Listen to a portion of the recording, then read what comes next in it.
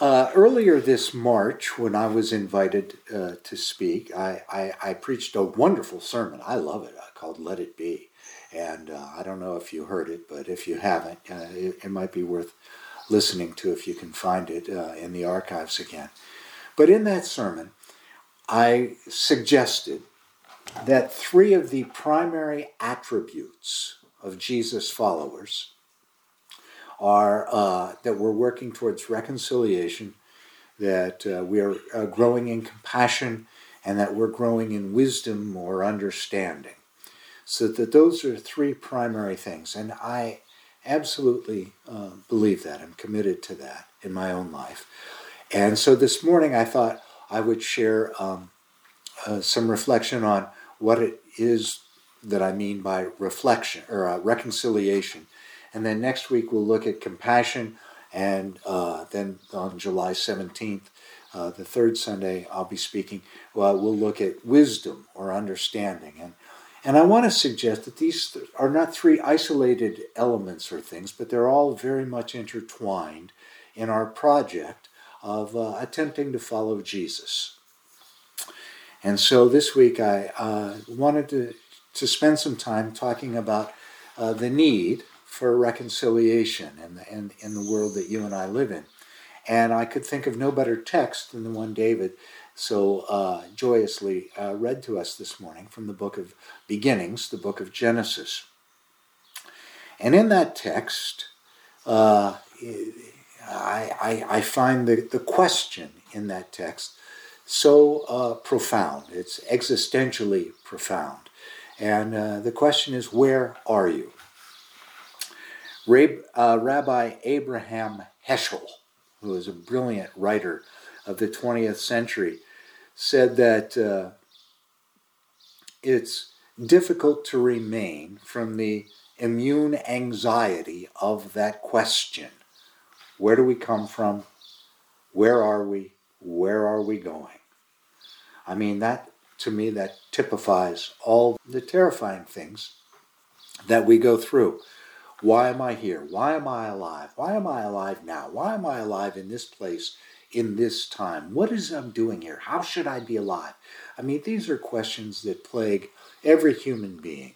And all of the great faith traditions and religions work at giving us answers to this profound question. Where are we? What are we doing? And in the text, what I love prior, and I think this story, this archetypal mythological story that's handed down to us from our faith ancestors is absolutely brilliant. And the thought that somebody or some people 3,000-4,000 years ago crafted this story to try and explain what it is we feel as human beings, I just find absolutely fascinating. The way the story unfolds for us, the man and the woman are living in paradise, and they are in harmony with the Creator and with each other and all of creation. It's all in harmony. And then in the craziness of the thing, the devil comes and preaches and converts them from harmony to disharmony. And the way the story tells it, that they are absolutely just attuned in the flow with God and all of creation.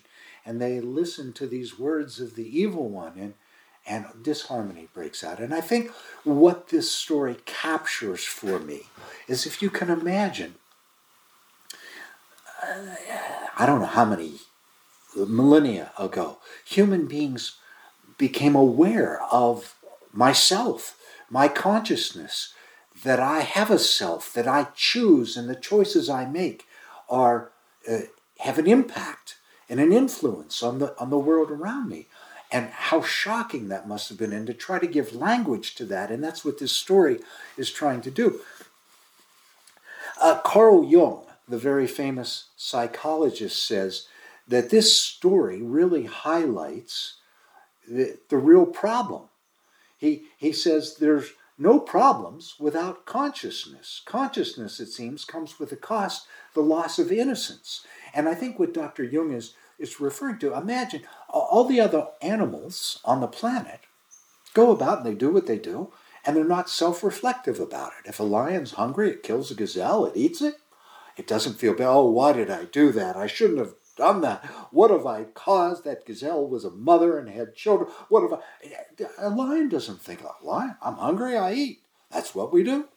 And so to live in the animal kingdom is just it's not self-reflective, but we are. And how do we deal with that? And Dr. Jung says that is the source of all our problems. And not only is it the loss of innocence, but along comes with this awareness of self and that I am, and I now know good from evil, and I know right from wrong, and I know the way the story tells it, once they learned this, they realized how naked they were, how lacking they were, and they hid. They hid from the Creator that had made them. They hid from each other. They hid from all of creation because as the story unfolds, they have to leave paradise. And they hid from themselves. And I think this so powerfully illustrates to us our human condition. We're in hiding. In my work as a hospice chaplain, I see that on a daily basis. I visit people that are near death, and they can't hide anymore with money and possessions and position and all that stuff. And we realize how naked and afraid we really all are. And along with this loss of innocence, Dr. Jung says we also have the experience of being alone. I love in Genesis, the first not good in the whole Bible is that the human being was alone. The way the story unfolds for us, God saw the human being was alone, and that was not good. The first not good. Everything else in the Bible was good. God created the light, it was good. God created the water, it was good. But the first not good was that the human being was alone. And so God created a partner for the human being out of the human's own bone and flesh so that they could be partnered together, they could be one, they could be community, they could have relationship, they could nurture each other, they could love each other. That was the design. But after this awareness of consciousness, this eating of the fruit of the knowledge of the tree of good and evil, as this self-reflective stuff comes in, we realize again, we are alone. And the man and the woman hid from the Creator, they hid from each other. And I suggest we are all in hiding, and that is the human condition. And I want to remind you, I find it so interesting that this conversion from harmony in tune with the Creator and the universe and creation to disharmony came about at the preaching of the devil. So beware of everybody that tries to convert you. And they might not be trying to convert you to something better than what you already got. Well, the result is, even in the story that David shared with us last week when he preached to us, the story of Jesus and his followers, and how even two of Jesus's best friends, James and John, wanted to call down thunder and lightning on the Samaritans and zap them. And our response to this feeling of aloneness, this hiding that we do, is we look for power to prove that we're right. We want a form of reconciliation, but the way the reconciliation works is we'll be reconciled if you do things my way, if you behave the way I want you to. If you agree with me, then we can have reconciliation. Well, that's not the way. So what many people come to spirituality for is for divine power to help them. Jesus, often we want a Jesus who is a Superman that can come to our rescue, prove how right we are and everybody else is wrong, and restore truth, justice, and the American way. We want Superman. Or we want a genie. We want power. We'll rub the Bible 3 times and say, in the name of Jesus and in God, get us what we want, and zap our enemies and show them how wrong they are and how silly they are, and they'll see how wise we are. And we want a genie rather than a God, because, well, a genie does what you tell it to. I mean, a genie is supernatural power that shows up and then helps you out, and then you stick them back in the bottle, and we don't hear from them until we want them again. But a God is different than a genie. A God has the presumption to tell us what to do. Oh, we don't like that. So what many people want is supernatural power, and I don't think that's so much what God is about. Now, the Creator's response in this story that David read, that I find so fascinating, is the Creator comes and says, "Where are you?" The depiction of the Creator in this story is a parent that his child has been stolen, kidnapped, and the screaming, "Where are you?" The pain of loss and separation in that "where are you?" for me is unbearable. And universe-shaking cry, "Where are you?" In fact, Rabbi Heschel, again, in his most famous book, it's called God in Search of Man. And Rabbi Heschel wrote in a time where language wasn't as sensitive to the genders as we are today. So I would say it's God in search of men and women. For Rabbi Heschel, a genius in biblical study, the whole Bible can be summed up in that one phrase: God in search of human beings, of men and women, and all of us. And I have been a student of the Bible for more than 50 years. I've read the book cover to cover at least 6 times. I've studied the book. I've memorized portions of it. And if I feel I'm on very safe ground when I can suggest to you, my sisters, my brothers, my friends, that there is nothing, at least if the Bible's to be believed, if we do that, there is nothing more important to God in the Bible than relationships. There is nothing. The whole book, cover to cover, is about relationships, how to mend them, how to heal them, how to engage them, how to encourage them. And I think reconciliation is such a huge part of that. God wants reconciliation between us and the Creator, between us and each other, between us and all of the earth, the other sentient beings on the planet, and us and ourselves. The whole book is given to us to help us in this process of reconciliation.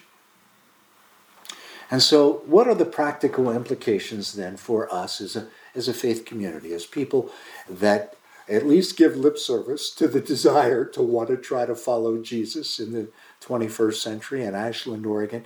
What are the implications for us as Jesus followers? Well, I would humbly suggest that the primary purpose of our existence is to create a sanctuary of reconciliation. I just don't see any other focus.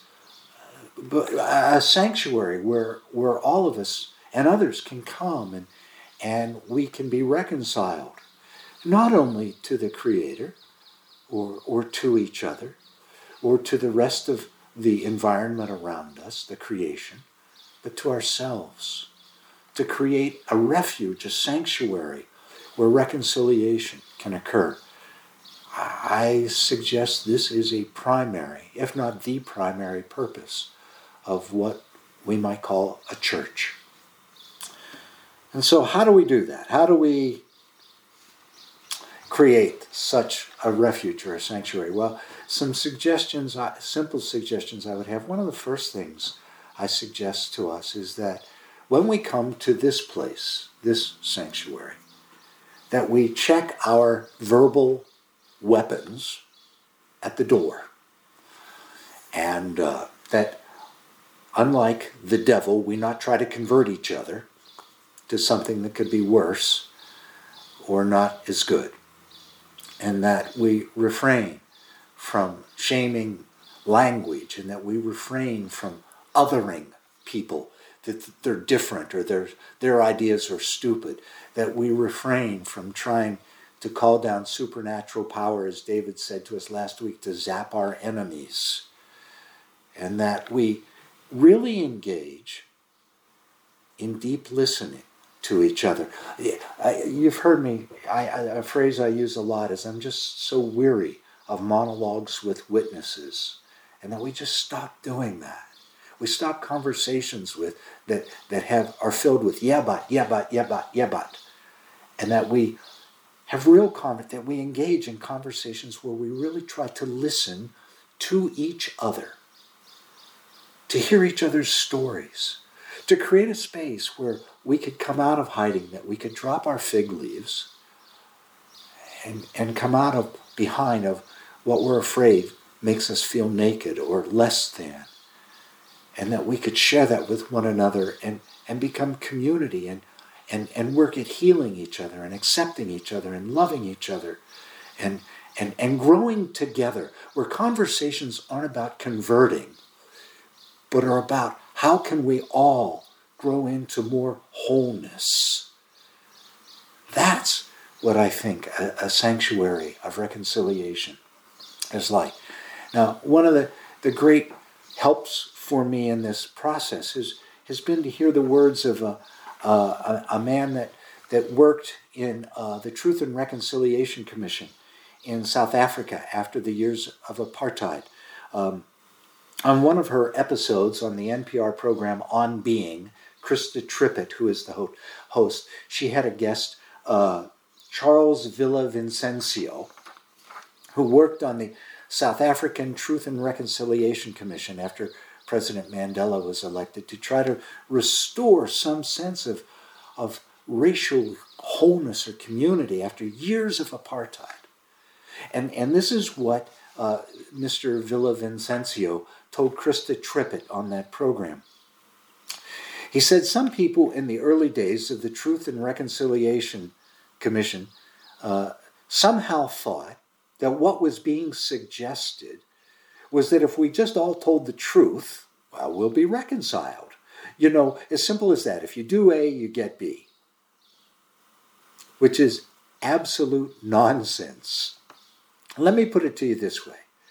If we want to talk about justice, or we want to talk about truth, outside of the desire to be reconciled, outside of the desire of healing relationships, outside of the desire to move on, if it's outside of that, then truth and justice can be very destructive.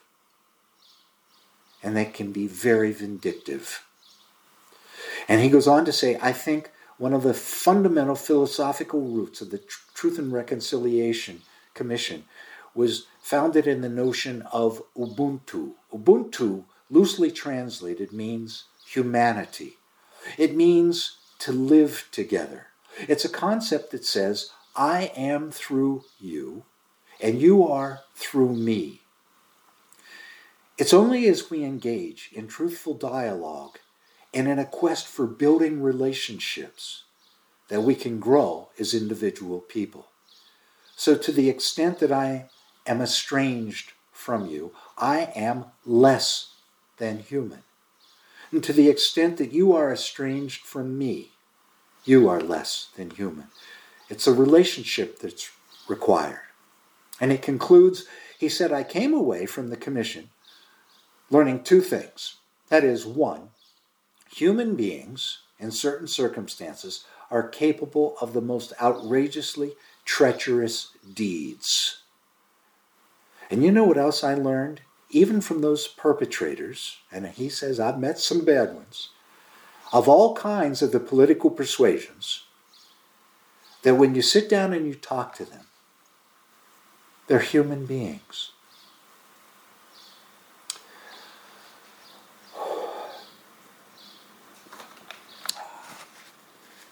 I don't know any other way forward in the world you and I live in, but then try to create a space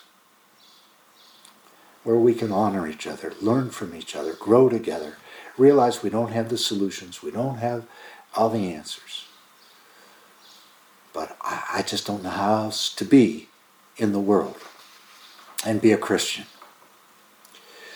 What I find so remarkable about the the story that David read to us this morning was the response of the Creator in that story. After the man and woman, the way the story unfolds, decided that they wanted to be autonomous, to know good and bad, right and wrong for themselves, to be self-reflective beings, the Holy One comes and says, "Where are you? Where are you?" Did God come to find them and to find us? That's the story of the Bible, and I think that's the story of Jesus. Jesus came not only to teach reconciliation, but to be the reconciler. Jesus is God's most direct communication of the importance of reconciliation. To demonstrate in the most dramatic fashion that we are worth looking for, that God desires us in relationship with us. And so maybe, just maybe, we are most God-like when we simply reach out to another lost, frightened, naked, hurting soul and say, "I'm with you. I'm with you. I'm with you."